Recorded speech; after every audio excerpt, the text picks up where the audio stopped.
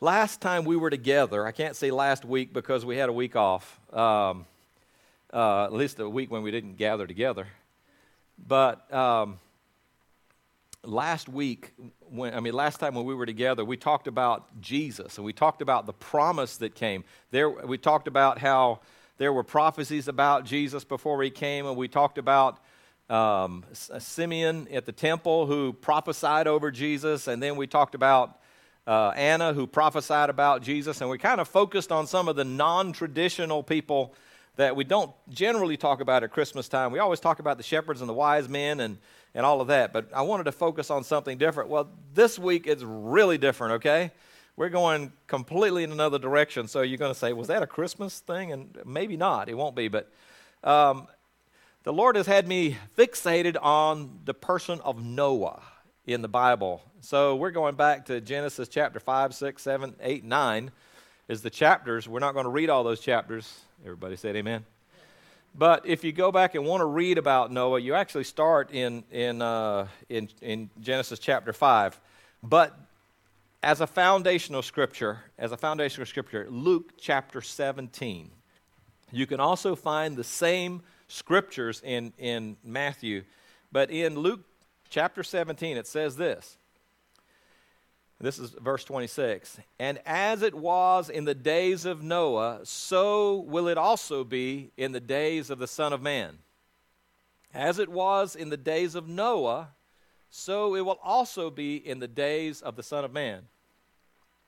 They ate, they drank, they married wives, they were given in marriage until the day that Noah entered the ark, and the flood came and destroyed them all.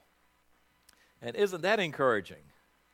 But now, if you would, just go over to Genesis, and we will springboard from there. Basically, that scripture and what's listed in that scripture doesn't sound all that bad. It just talks about them eating and drinking and marrying and, having wives, and they're basically going about their lives. But it says, and as it was in the days of Noah, so will it be when the Son of Man, in the days of the Son of Man.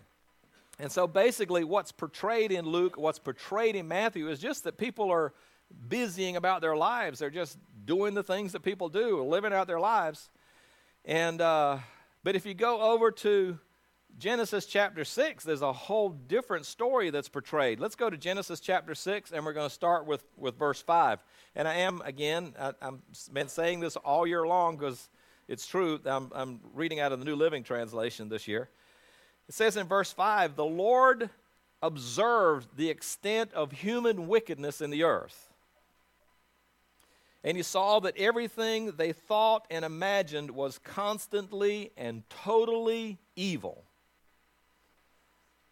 Man, the strength of those words. He saw that everything they thought or imagined was consistently and totally evil. So the Lord was sorry that he had ever made them and put them on the earth. It broke his heart. Isn't that interesting how it says that? It says it broke his heart.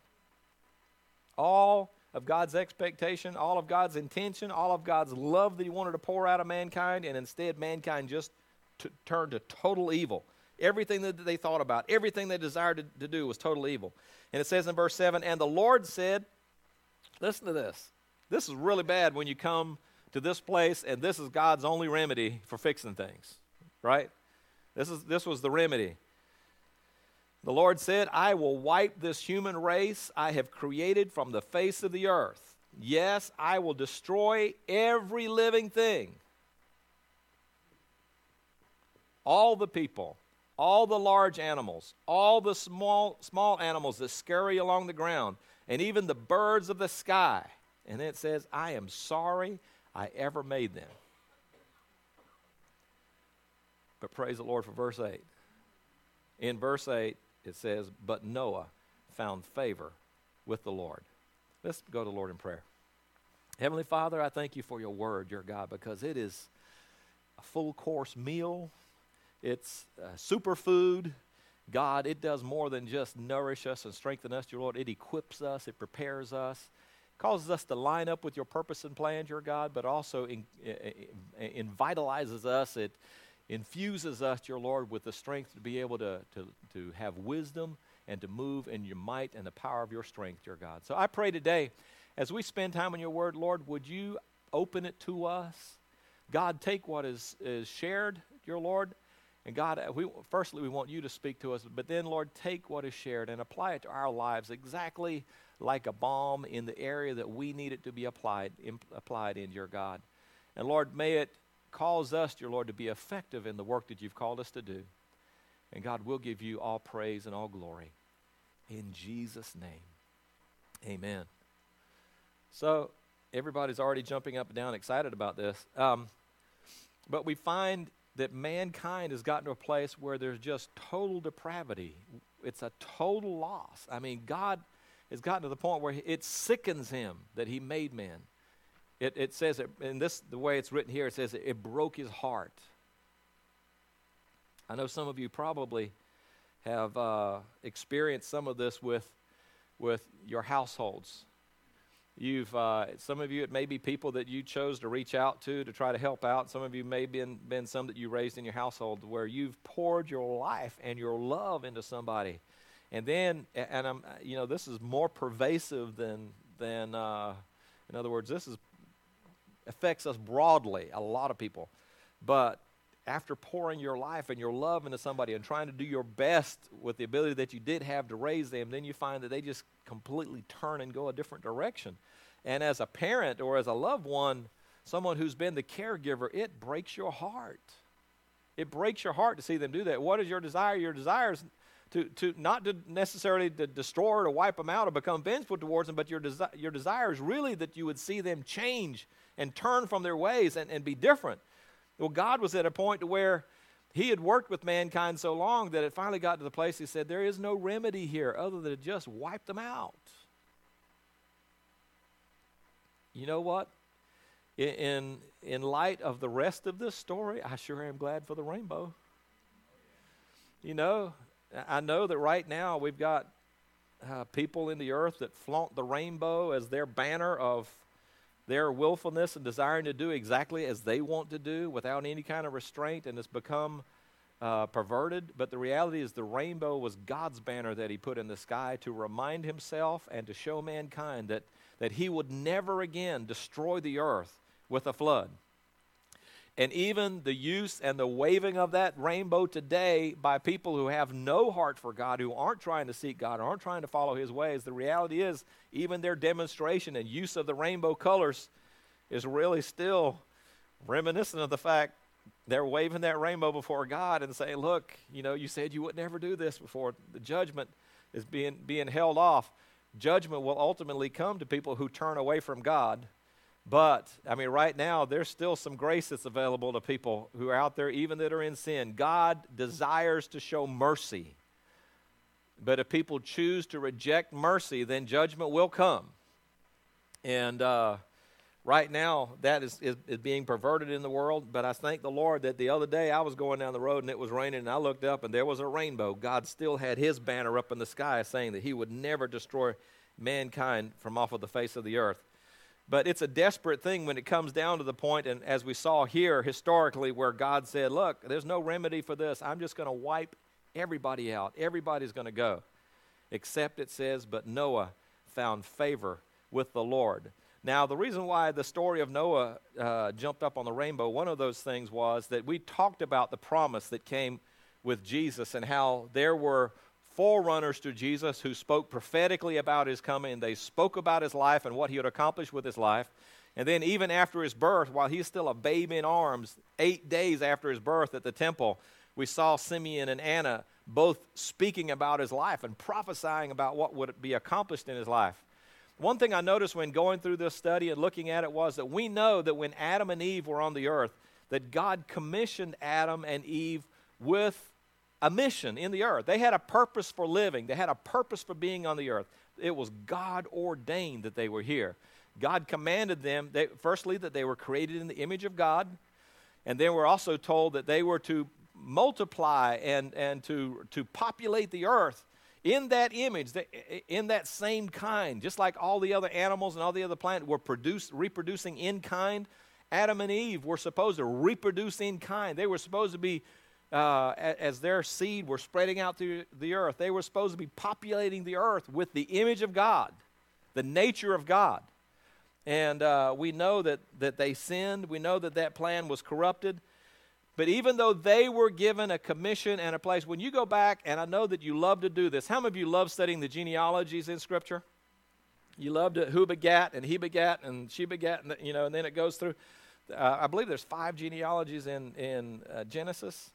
But if you love digging into the genealogies, I don't know you don't, but the passage right before this, verse 5, is a genealogy, the descendants of Adam. And you can go through and see how long they lived. That's fascinating and things like that. But if you go to verse 28, it says, then Lamech was 182 years old, or when Lamech was 182 years old, he became the father of a son. Lamech named his son Noah, which, by the way, the name Noah means rest. He said he named him Noah, for he said, may he bring us relief from our work and the painful labor of farming this ground that the Lord has cursed. And so, prophetically, Lamech was speaking over his son Noah, believing that Noah would bring rest and that Noah somehow would bring relief from the hard labor and the cursing of the earth. He had a prophetic vision. He had a desire to see Noah. Why is it that he expected his son, this little baby, to be that hope, to be able to bring that rest? And that was very interesting to me to see that. If you go back and look at the genealogy and you see the lives of those who lived from the time of Adam to the time of Noah, and it's about 11 generations that are there. But you'll also find that there is not one of those people throughout those generations that's spoken of as having a God-ordained purpose. Now we've got Enoch, who walked with God, and then he was not because God took him. But there's no mention of his purpose and what he was intended to be doing in the earth. They were all living out their years, but there's no God-given purpose. Noah was the first one that came along that had a commission from the Lord to do something. And his commission came in a desperate time.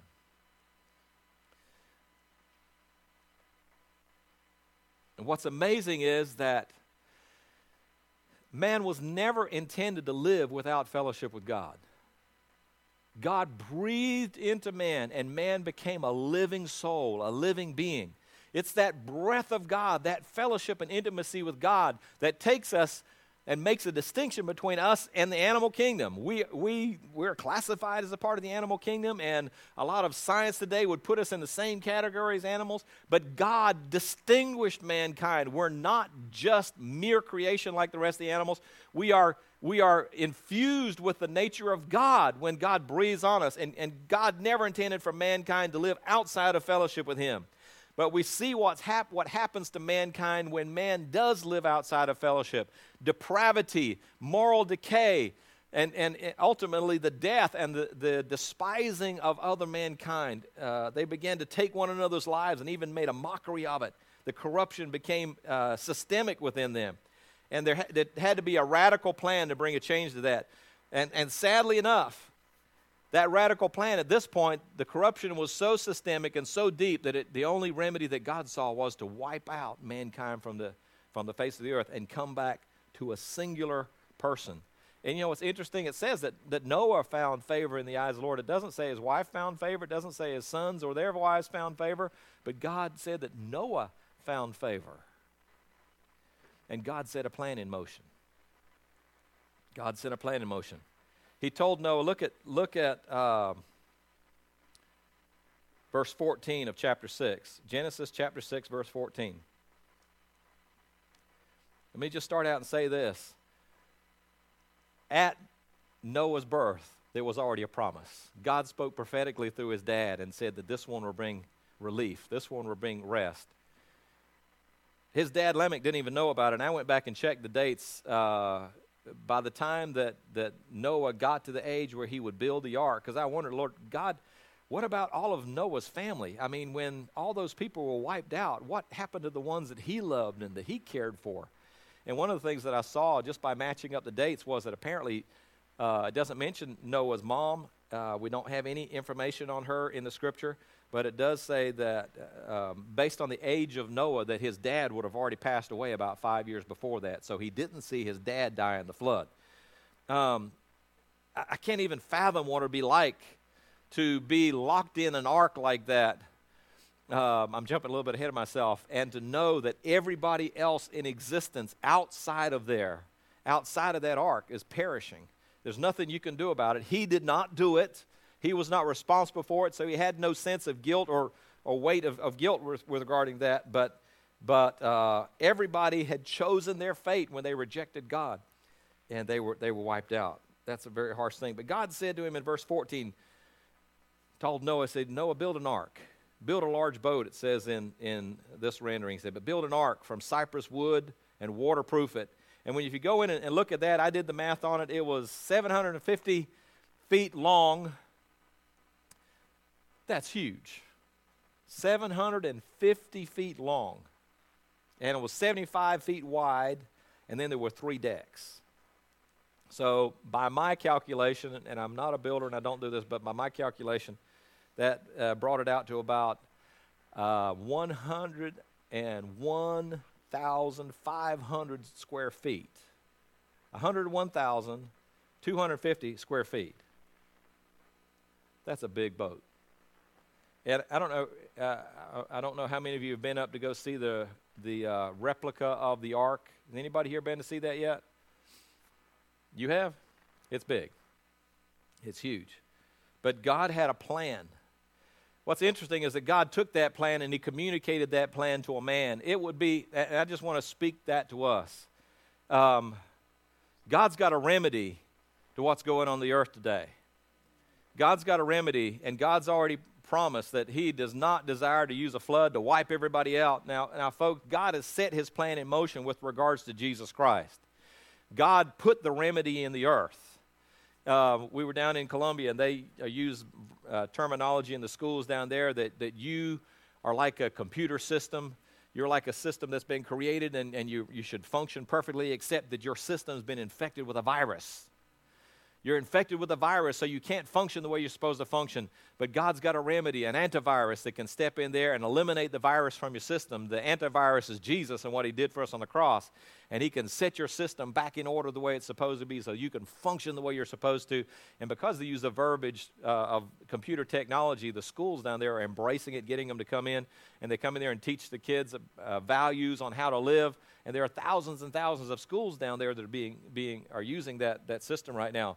But mankind was infected with the virus of sin, and unless there's a remedy that we are condemned to never really fulfill the purpose and the plan that we were created for, we will never be able to exemplify the image of God. We will never truly be able to show the nature of God, except for the antivirus, Jesus Christ, has been given. God has a plan. He has a remedy. But he needed a man through whom he could work to get that plan in place in the earth. And so he communicated with the man Noah and said, Noah, I need you to build an ark. I need you to create a refuge. I need you to set something in motion and be willing to work with me in this so that I can sustain life in the earth. Not just for mankind, but for creation, for all the living creatures of the earth. Noah had to be willing to agree with God.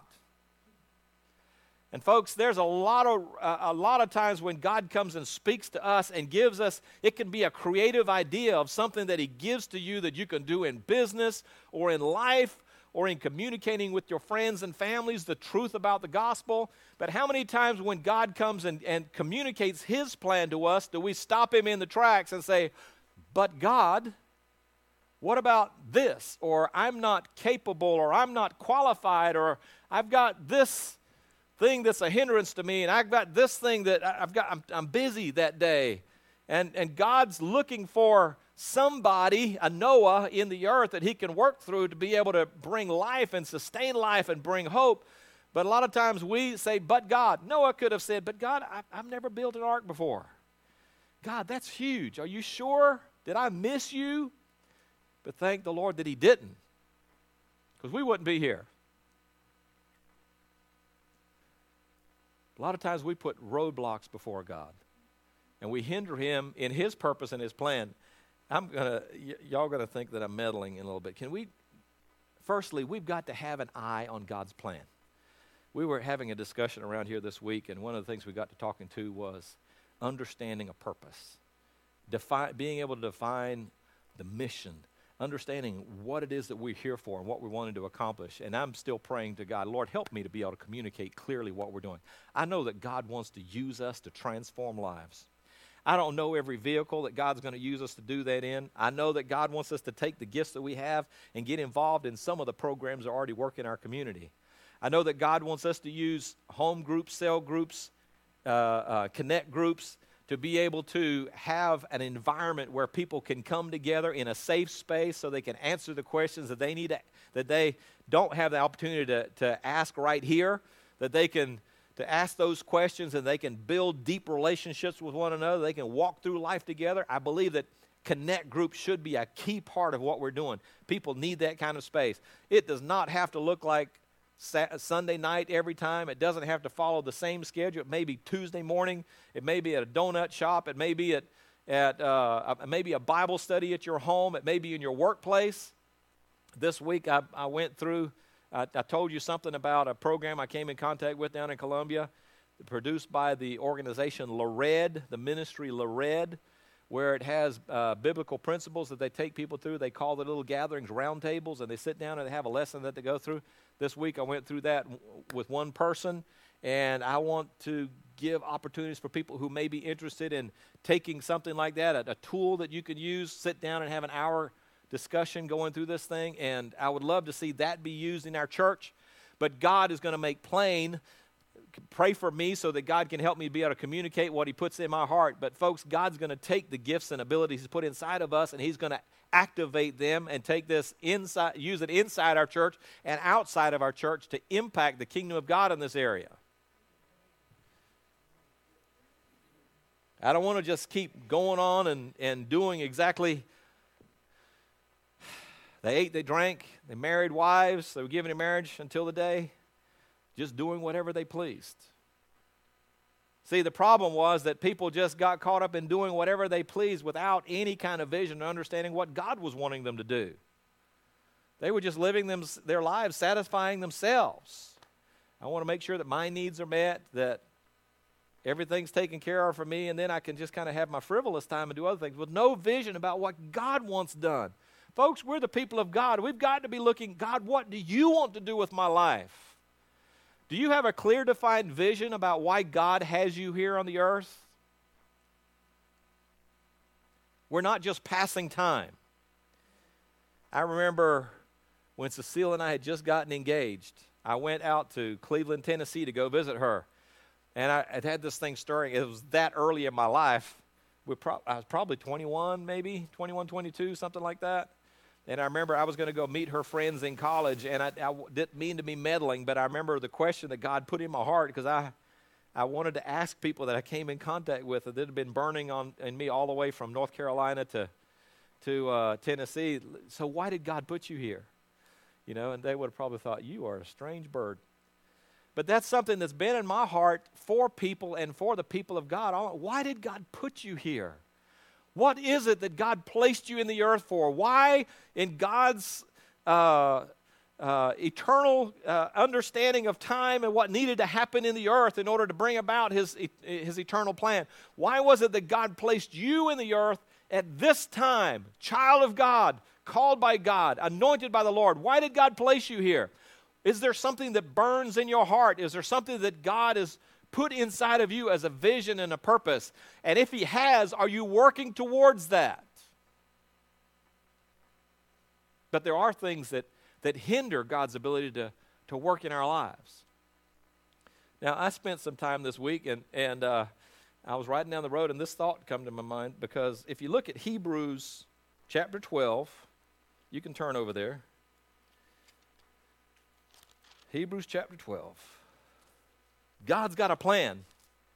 He just needs a man or woman, someone who's willing to work with him to accomplish that purpose. God's chosen to work through us to accomplish his plans in the earth. Hebrews chapter 12, and look at verse 1. Therefore, since we are surrounded by such a huge crowd of witnesses to the life of faith, let us strip off every weight that slows us down, especially the sin that so easily trips us up. And let us run with endurance the race that God has set before us. Now, I just want to start out with this, and it says, therefore, since we are surrounded by such a huge crowd of witnesses. Who are the huge crowd of witnesses?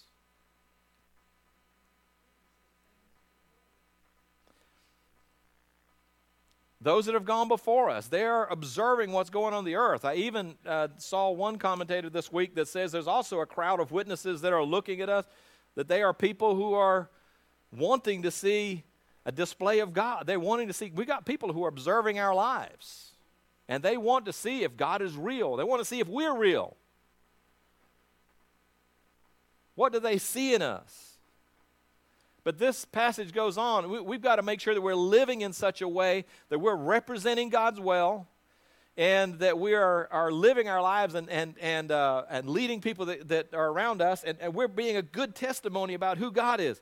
It says here that we've got a great crowd of witnesses that are watching us. Then it says, let us strip off every weight that slows us down. Now, I got to thinking about that every weight. And I know we're coming to New Year's, and that means New Year's resolutions and all those things that go along with that. So can I just do a visual? Can I do a visual? I got to wondering, I said, so how much does 1 gallon of animal fat weigh? No, that's not. 1 gallon of animal fat. Look, I went out the other day and bought some lard. And this little tub right here is 62 ounces. It says 4 pounds, okay? 4 pounds of lard. Now, not one of us would take a spoon and dig in and just go at that lard. But on a biscuit or something like that, or in a biscuit, there may be another story. Every one of us knows that that's not healthy to just eat that, right? But people do. We just mix it with things and then we eat it. But the reason why I got the lard was because in a more sanitary, or that's one of the best ways that I could do a display of what animal fat is or human fat is. That's 1 tub right there. That's 4 pounds worth. So I got to doing some math, and so y'all don't hate me, but I got a 5-gallon bucket there, and that 5-gallon bucket, so 1 gallon of animal fat. You probably wouldn't get this in very many churches today. 1 gallon of animal fat weighs about, what in the calculation that I saw online, was about 7.3. Well, 7.3. It's not the ounces, but 7.3. That means that every 7+ pounds that we are carrying around extra is like a gallon of fat that we're carrying around. Isn't that a terrible visual? Then you get to this. I really started meddling. I went to that 5-gallon right there. I said, well, what's the 5-gallon? A 5-gallon is equivalent of 36 pounds of fat, 36 and a half actually. So that's a 5-gallon bucket. So if you start doing the math on that, if someone needed to lose about 147 pounds, it's equivalent of carrying around 4 5-gallon buckets of fat.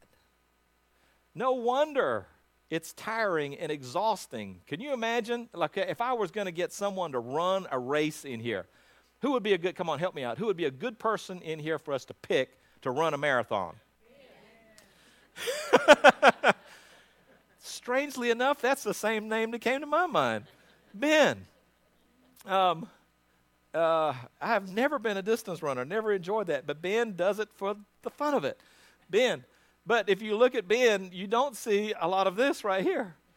Ben is as lean as can be. But I got to thinking about that. If Ben were to come up here and we were to say, Ben, we want you to go jog and go do that marathon, but we need you to carry these 4 buckets. Now, these are empty, but if they were filled up, that would be difficult for Ben. The mission that he was being sent on would be hindered by the weight that he was carrying, right? So this is a very almost gruesome visual right here. But folks, we're talking about animal fat and things like that. We don't want to. I would not want to have to get up and carry that around. I would not have to be waylaid by that. If I was getting ready to go do something, I would not have to be hindered by that. But folks, every one of us in some way, shape, or form, there are certain things that are weights that we carry around in our lives that are a hindrance to what God can do. So what is it that the enemy would love to attach to us? What things does he use that he attaches to us to hinder us in the fulfillment of God's purpose and plan for our life? It's not animal fat. There's other things. Sometimes he weighs us down with our past. There are, when God called Moses and said, Moses, I want you to go speak to Pharaoh. He said, but I can't speak well. I can't speak well. Well, folks, can I set your mind at ease?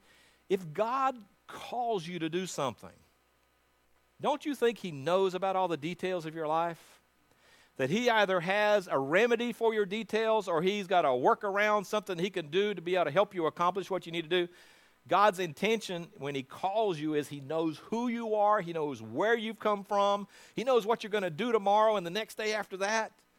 But he's already looked at you and he said, I've chosen you. Praise the Lord. Noah found favor in the eyes of the Lord. If God calls you and speaks to your heart and gives you a plan or gives you a purpose or gives you a vision to do something, just shout hallelujah and say, God, yes. I don't understand all that. I remember driving down the road. I won't get specific in this, but I was driving down the road here a few months ago, and the Lord said, will you receive this? And I said, yes. And then I said, but God, what is that? I need a little more detail on that. But I said, yes first, because whatever it is, Lord, if you want me to do it, I can't get into that because the Lord's just checking me on. I don't need to go any further with that. But we need to agree with God and decide to go with God and trust that if God has called us, he also knows how to get us through it. But folks, there are things that hinder us from being able to accomplish the purposes of God. And we've got to put away every weight. There are some very specific areas that God has started bringing to my mind that I cannot share today. God has begun restoring to me some things that he took away from me back at around 1989 when I shared a secret ahead of time. God gave me a secret. He had me praying about some things that he wanted to do in the area.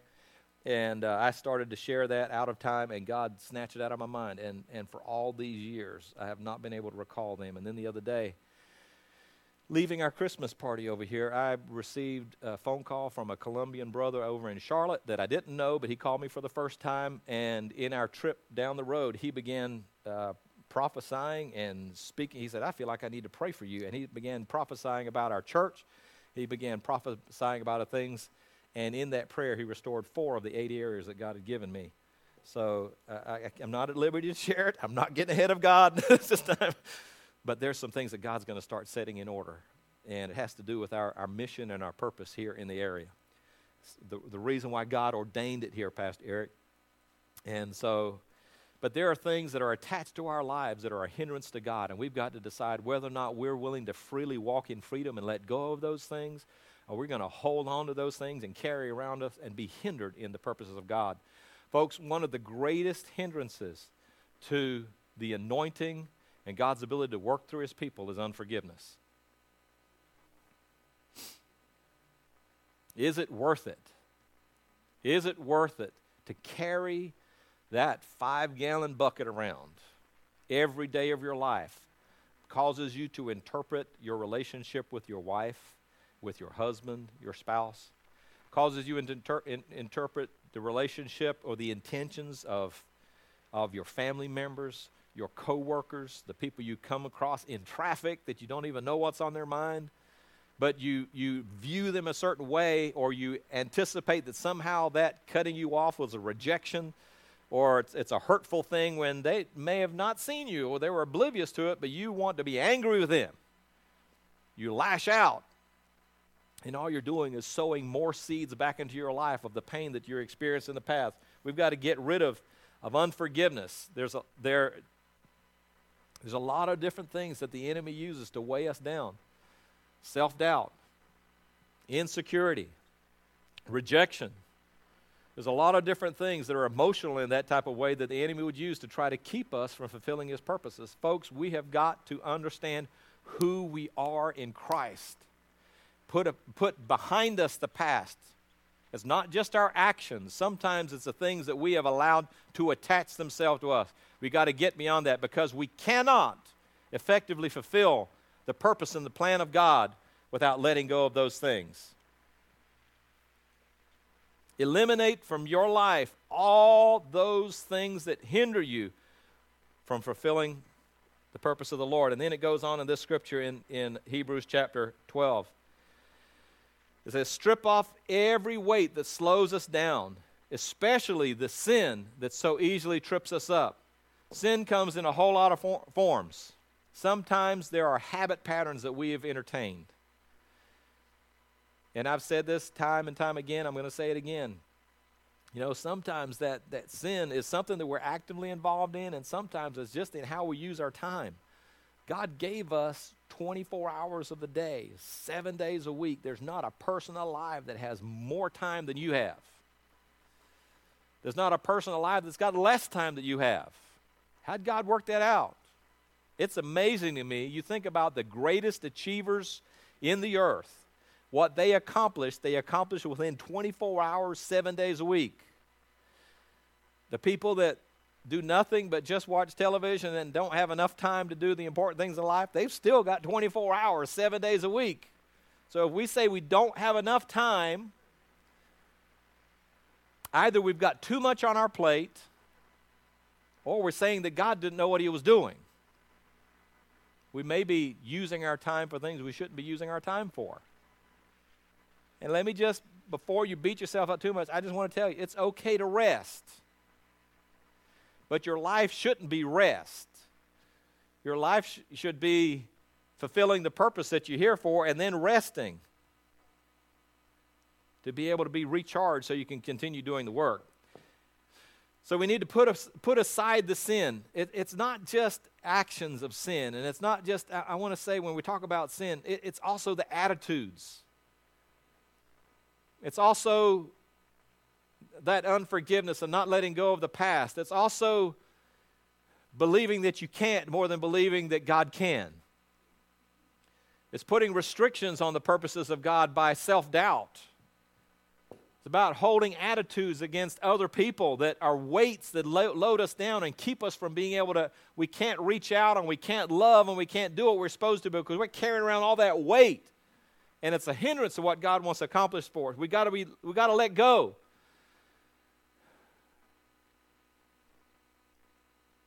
Can I tell you what sin is? Sin is not giving someone the same measure of grace that God gave to you.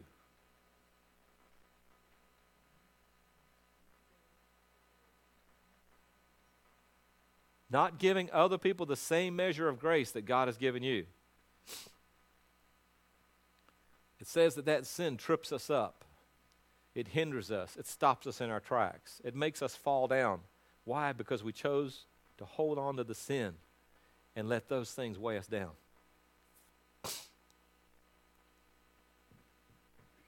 And then it says, and let us run with endurance the race that God has set before us. What is the race that God set before you? Ben, I'm glad I don't have to run marathons. Yeah, thank you. I used to love to do sprints. I never loved distance running. If I had the physical ability to do that, I might would do that, and I might could develop the physical ability to do that. But it hurts to think about it. But whatever the race is that God set before you, run it with endurance. Run it with passion. Nobody gets out there on the start line for a marathon, hopefully not expecting to do well, that is never trained, that is never prepared. Just, I think I'll run a marathon. I'm going to just go out there. Don't even have the right running shoes on. I'm sure I'll do just fine. No.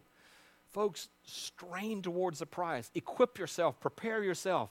Spend time in the presence of God. Spend time in His Word. If God's given a vision for you, musicians, nobody's going to pick up a guitar and just get up there and think that they're just going to play. Logan got up there and played this morning.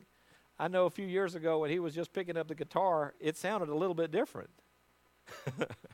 But he spent time with the guitar in his hands. The fingertips hurt, and you got to build up the calluses, and you got to play that chord and stretch those fingers and work it until it gets to the point where it's not so much a strain. And then you move beyond just being able to hit the chord to where you're doing the strumming to where it's actually a musical thing and a rhythm. And then it becomes something that you can play and sing and flow because you become exercised in the gift that God gave you. It's not just to pick up a guitar and it feels good because I got a guitar in my hand. It's not just, I like the way I look with the guitar.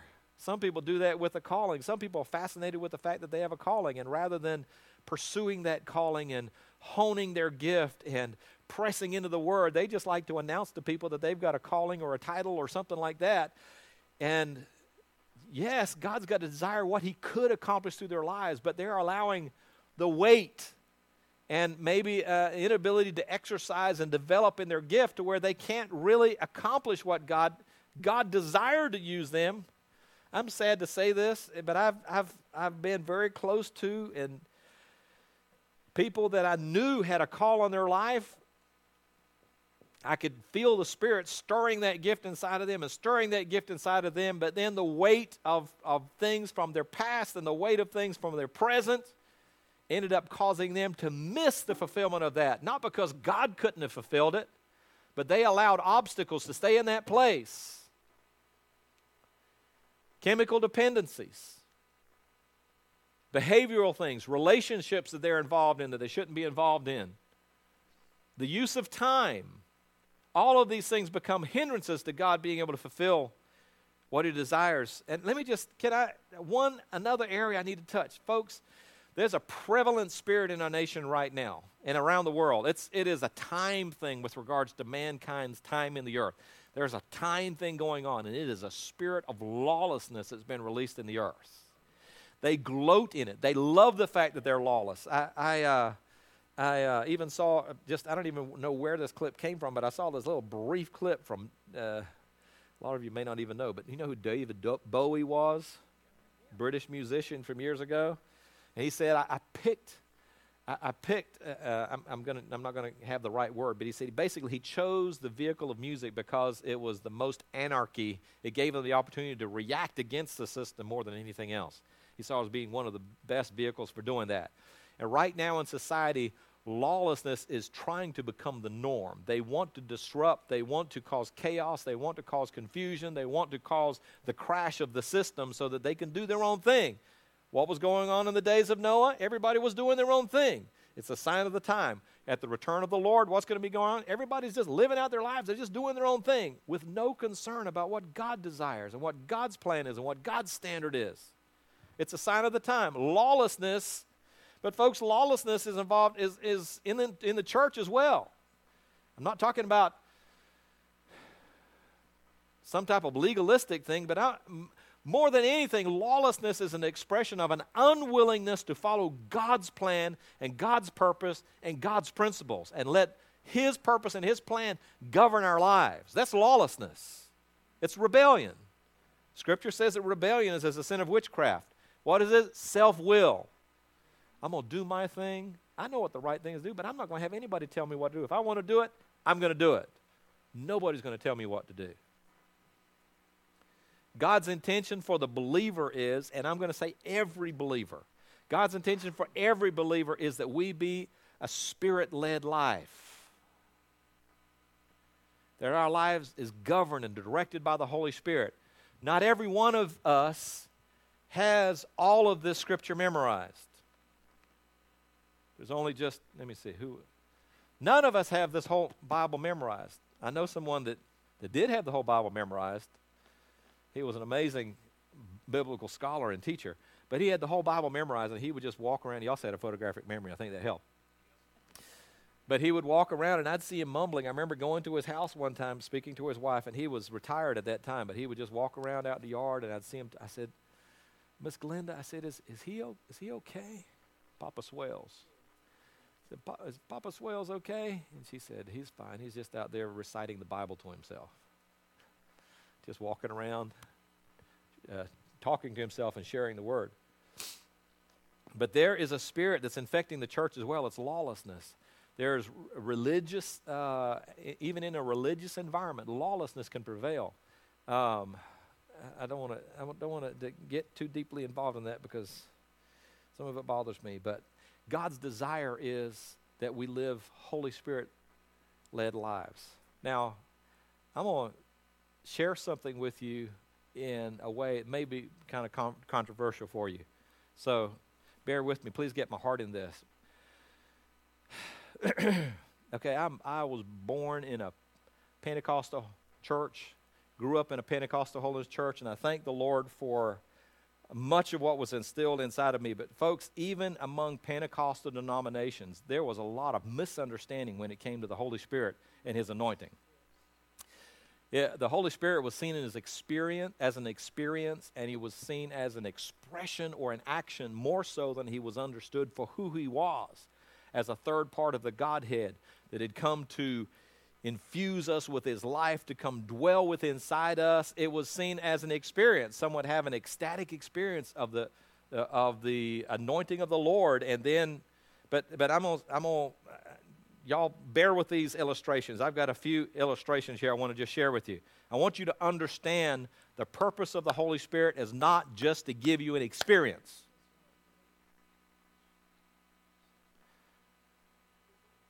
Acts 1:8 says, and you will receive power after the Holy Spirit comes upon you.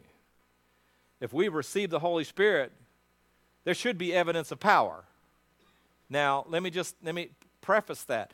Part of that is us learning how to work with that power. I'm going to ask you a question. If I were to walk over to an outlet here, and we used to do foolish things over in Africa, and I was in a dorm, and we used to play with 220 voltage. Just loose wires. We'd stick something in the third post and have raw wire and open that post, stick those wires in there, and then wire them up to stuff, and they had to switch on and off. But, I mean, it was just raw. I mean, an electrical inspector around here would have a fit. But we used to play with electricity like that. Well, folks, let me just tell you something. If I were to take a live, we'll go 110 to make it a little bit lighter on you, but if I were to just touch you with 110, what would your reaction be? A reaction, you shout and things like that. Well, let me tell you, that's what most people do with the Holy Spirit. Most of our response to the presence of the Holy Spirit or to the touch of the Holy Spirit is the ouch and the reaction to the Holy Spirit. It's more of that type of demonstration rather than it is the Holy Spirit being able to work through us to accomplish His purpose. I can remember, Pastor Eric, the first time that I ever fell out in the Spirit, and that was when we went over to Greenville to a service with Buddy Harrison. And I was seeing, I'd been in churches and I'd seen people fall out, but I'd never fallen out. It was still a little bit of a strange thing to me. And I remember standing there, and Buddy got two people from me, and all of a sudden the hair on my arm stood up, and I just felt something going on. And when he came by me and prayed for me, I don't even know if he touched me or just there. I just know I fell out, and the next thing I knew, I was picking myself up off the floor. There was an anointing there. There was a response to that. But folks, what's happened with the Holy Spirit, a lot of us have, I'm not trying to point fingers or anything like that, but basically we've become reactionary to the Holy Spirit without allowing the Holy Spirit to flow into us so that He can accomplish His purpose through us. See, that live wire plugged into the wall really is not serving any purpose other than causing a reaction. But God's intention is to take the power that's flowing through that wire and attach it to something so that it can accomplish a purpose. So I want you to get this. The anointing of the Lord that God has given you, the indwelling of the Holy Spirit in your life is not just to give you a feeling or a reaction. God wants us to be able to channel that presence of God. If every time I was up here or another minister was up here and we felt the anointing, if we fell out on the ground or started shouting and didn't do anything with the anointing, what effectiveness would that have for the body? But God's intention when a minister, and let me just preface and say we're all ministers if we're children of God. God's intending to work through us.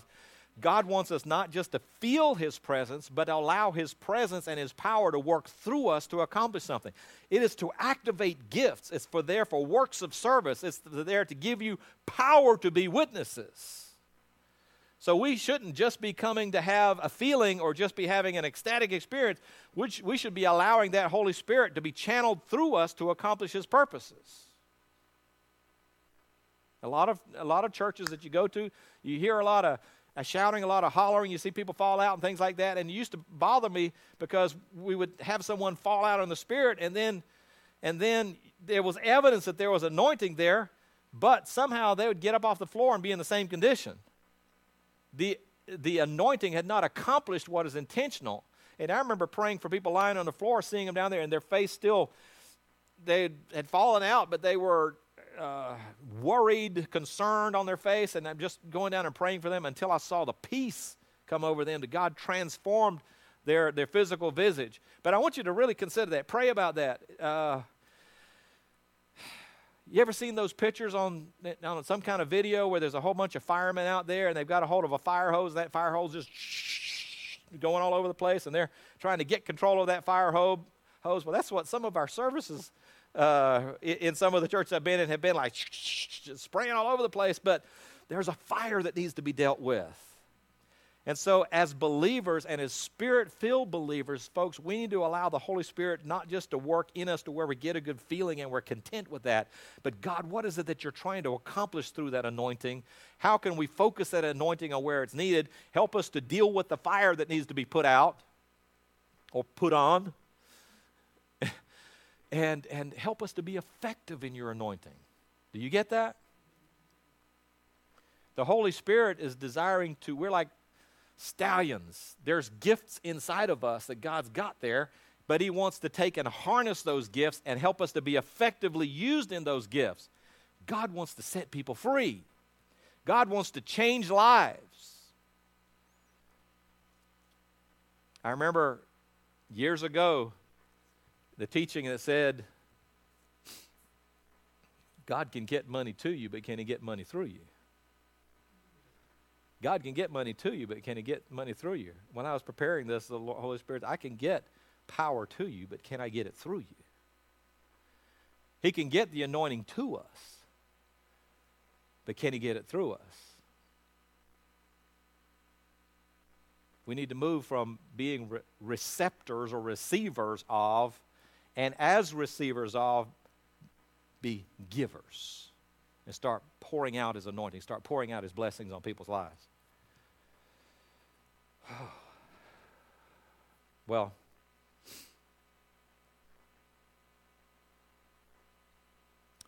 Genesis chapter 9, and we're going to touch this really quickly, and then I'm going to close.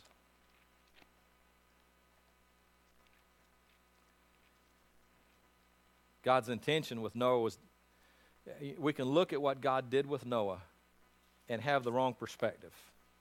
Because there's one side of looking what Noah and humanity, our humanity causes us to be able to look at what God did at the time of Noah in the wiping out of all those people who died in that thing. And it's heartbreaking to think of that many lives being lost. I mean, every living soul, animal, everything outside of the ark lost their life. And our humanity causes us to look at that, and we there's no way we can't be shocked by that event. But the other aspect of it was that we need to see is looking at it from redemption eyes and be able to see if it hadn't been from Noah and his family, that there would have been no hope, that everybody, but it wasn't just judgment, it was actually salvation. What God was working was the preservation of mankind, not the destruction of all mankind. Grace preserved some so that we could have hope.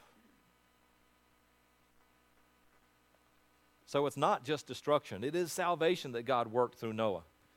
We're here because of it. Everyone that we know and love is here because of it.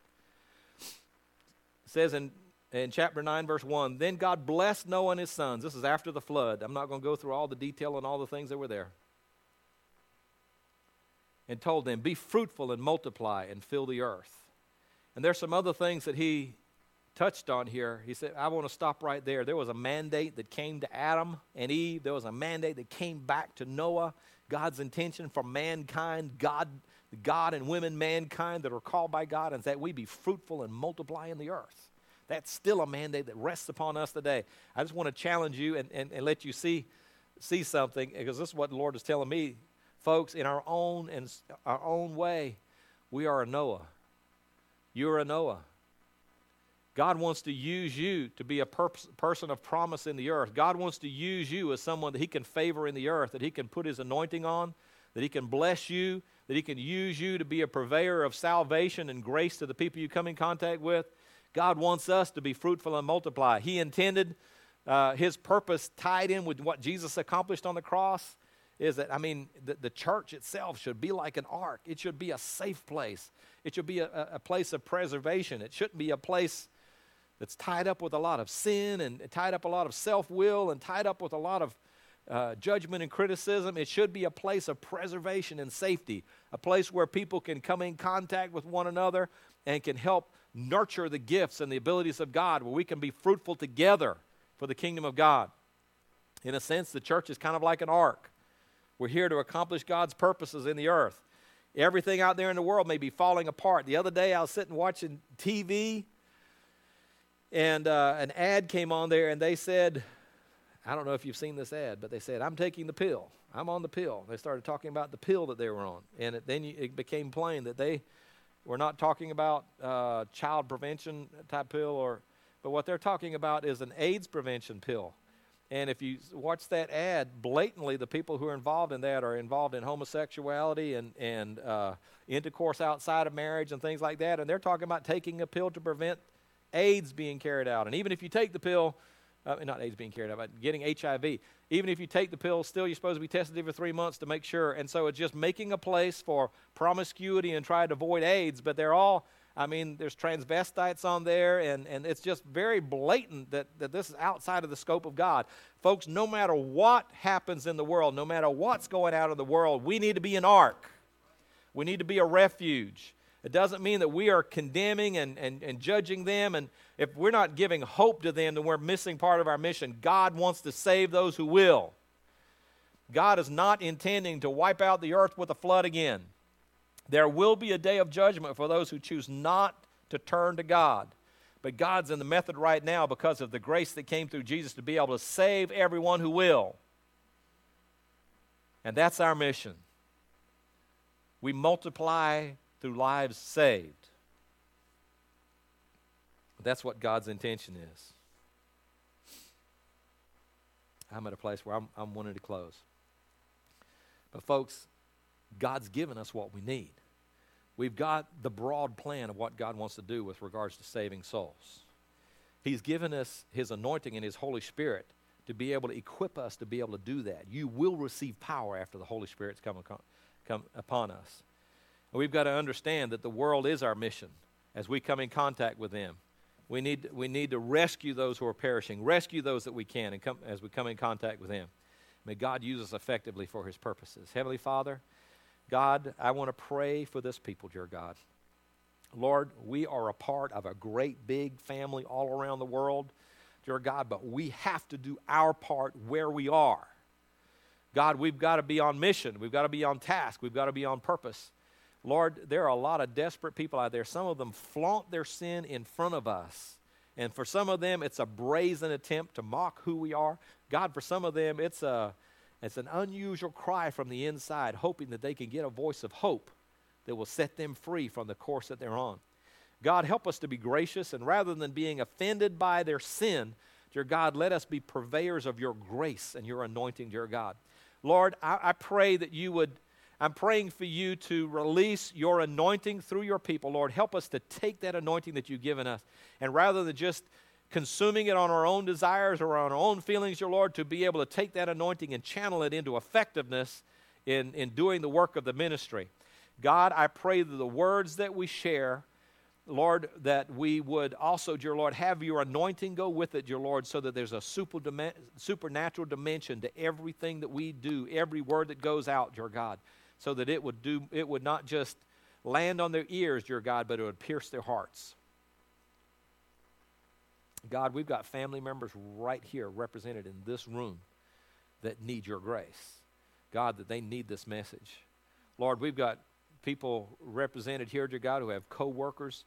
Lord, we pass from day to day, and maybe the seriousness of it doesn't reach us, dear God, but the reality is that every day that clicks off the calendar, God, every minute that ticks off of our clock, God, is that those people are one day closer to destruction unless the message pierced through that hardened veil of their heart.